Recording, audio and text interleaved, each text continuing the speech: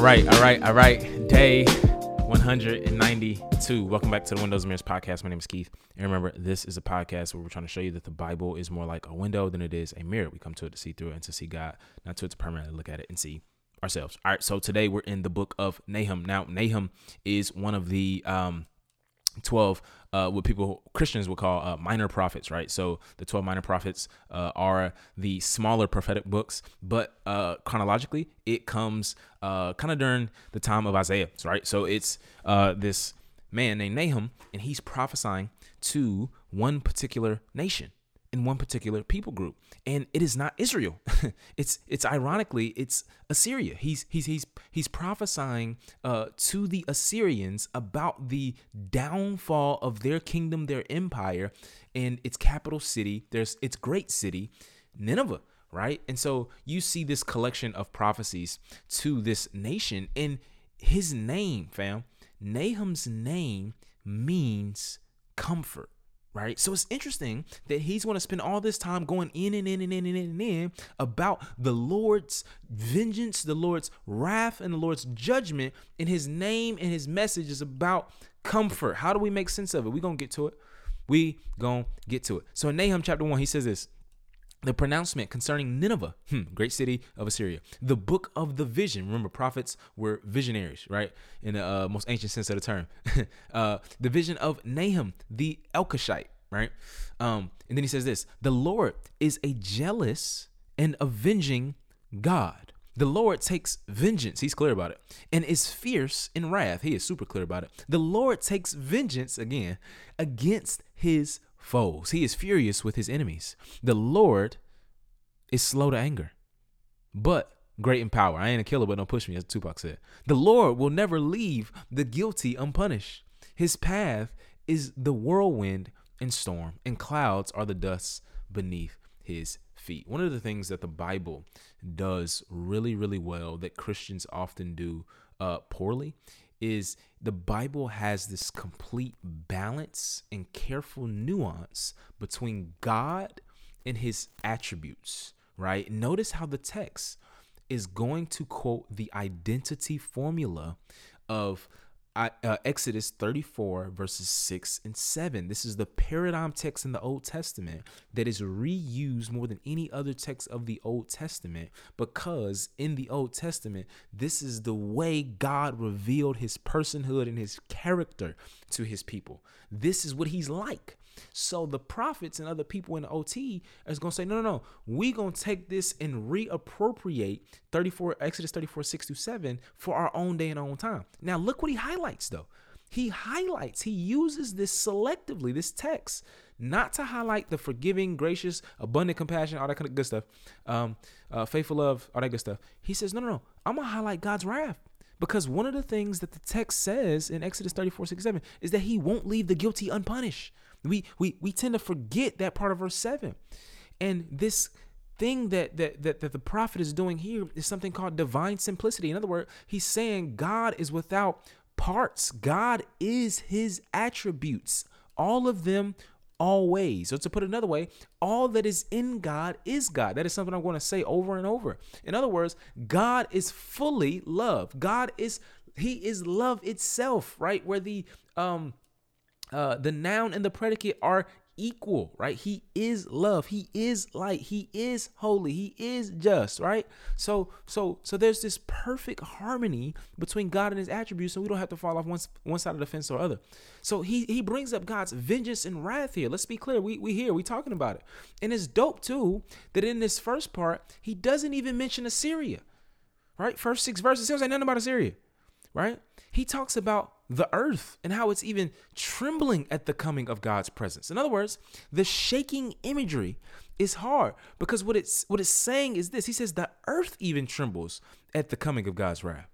And it's instructive for us because, listen, basically what he's saying is everything on earth is shaky. Like nothing on earth is actually firm ground to stand, build, and live and base our lives on other than God himself.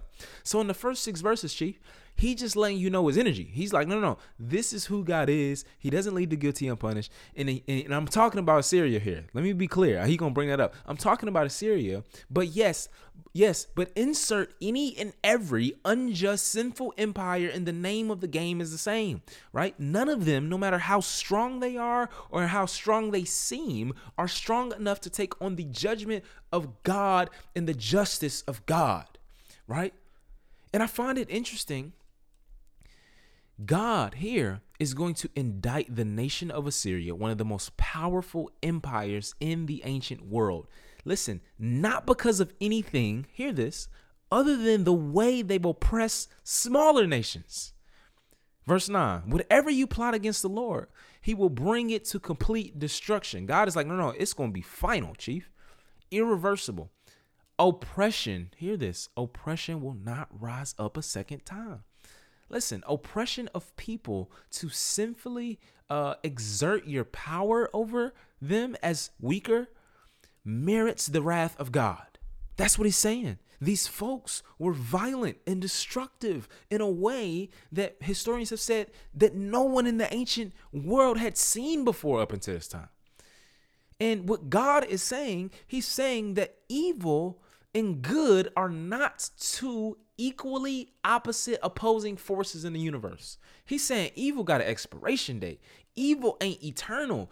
Evil will one day cease to exist. He keeps on saying, crank up the ram's horn, fam. No, get ready, fam. Like, get ready to celebrate because I'm going to undo evil here and one day once and for all. Chapter 2 comes. He further announces the downfall of this empire, the downfall of this kingdom. What's crazy about this chapter is, one, God is going to comfort his people and mention that, don't worry, I'm going to restore you. So in other words, the reason the book is named Nahum, it's named comfort, because this prophecy of judgment is actually comforting. It's actually inspiring and hopeful for those who are oppressed, right? Anyone who has ever experienced the cruel, sharp wounds of social reality that come from people that are more powerful, exerting their power over you, hear the justice and judgment of God and rejoice, right? And this is why it's called comfort, because this is comforting for God's people. For the Lord, verse 2, will restore the majesty of Jacob. Yes, the majesty of Israel, though ravagers have ravaged them and ruined their vine branches. He's like, Nineveh, Assyria, I'm going to essentially come against you through invasion. So in these days, when foreign enemies came up against a nation, it was spoken of in terms of an invasion. Now, in the Old Testament, I love the metaphors of the OT. They're so rich, we got to ponder them. God is often depicted as a divine warrior, right? Who is going to pay back his enemy. So that's why he speaks in this invasion type language. So we see the language used here, and what God is going to do is he's going to allude to what he will do in the future by bringing the Babylonians, right, whom God will raise up to judge the Assyrian Empire in 612 BC. Years after this, years after they had invaded Israel and Jerusalem. And I think the thing we learn is that nothing is ever swept under the rug with God. I've said this before. He is always going to give the unjust what they deserve. Part of living by faith and making God our refuge is, as believers, we leave room for God's wrath. We leave room for God's vengeance. I mean, we got to be heavy on this, fam. We leave room for it. We allow his vengeance to have its way instead of trying to punish people who've pierced us. Right? Instead of trying to hit people back, metaphorically, in a sense, instead of trying to take revenge, we leave room for the vengeance of God. And God's going to get spicy with it, man. God is different. He gets spicy with it. Look what he says in verse 11. Where's the lion's lair, or the feeding ground of the young lions, where the lion and lion is proud, and the lion's cub with nothing to frighten them away? The lion mauled whatever its cubs needed and strangled prey for its lionesses. It filled up its dens with the kill and its lairs with mauled prey. Beware. I am against you. This is the declaration of the Lord of armies. I will make your chariots go up in smoke, and the sword will devour your young lions. I will cut off your prey from the earth, and the sound of your messengers will never be heard again. What does this mean? Probably like, what in the world does that mean? Listen, he plays on this idea. Nahum is going to play on this idea that was prevalent back in those days. So back in those days, Assyria was one who self-ID'd, right? Self-identified in terms of their king. He would talk of himself as a lion who crushed his enemies. We literally have ancient inscriptions that show Assyrian kings speaking of themselves in this way. And what God is saying here is that, no, I bully bullies, right? Like I'm like that. I bully bullies, right? I'm like hunting, as the old heads used to say. Listen, hunting ain't fun when the rabbit got a gun. Like when the tables are turned, it will be a wrap. The lion will be devoured. The young lion will be cut off from the earth. And so God is just mocking them. In other words, God is mocking the oppressive empires and kingdoms of the day by the way he brings his justice. Nahum 3. The nation of Assyria in the final chapter is spoken of as a city of bloodshed, right? God hates the shedding of innocent blood. Nahum is saying that Assyria is a city of bloodshed, that, listen, built their nation through violence. People in this city built a nation on the backs of innocent people and through the avenue of violence. Think about that. Not only that, they took pride in it, right? They weren't just guilty of terrible and heinous crimes. They were boasting in their terrible and heinous crimes. They were proud of it. And God is so real. He's like, yo, I'm going to humiliate you, right? It will be as if your nakedness is exposed. Your skirt is lifted up, right? He's going to use this very strong language to point out the way he's going to humble those who pridefully exalt themselves. He says, you will be shamed before everybody. And verse 19 says this: there's no remedy for your injury. Your wound is severe. All who hear the news about you will clap their hands because of you. For who has not experienced your constant cruelty? Listen, he says, no, like folks will be very glad that y'all are off the map, right? Y'all, people will celebrate. And it's interesting, man, because, you know, at the end of the day, Assyria was especially cruel, right? And violent as a kingdom as a whole. And God is like, man, I'm going to bring my judgment against it. And this book is about Assyria, but it is also about any and every unjust nation that has turned their back on God and has trampled on the backs of innocent people, right?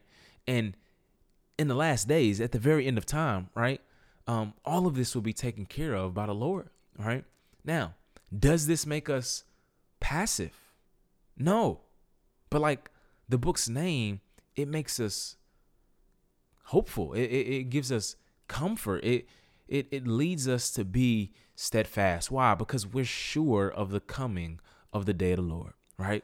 It's hard to wait on a bus, I've said it before, that's never coming. But as sure as God's word is, it is, right? Christ promises to come at the end of time and to bring justice on the earth as the divine warrior, right? The good news of the gospel is that God doesn't just save people through the blood of his son, but one day in his ultimate, mighty, and end-time kingdom justice will also avenge the blood of the saints. Let's pray. God, we ask that we would look forward to your day of vengeance, God. We know so many throughout history have lived lives under an iron yoke.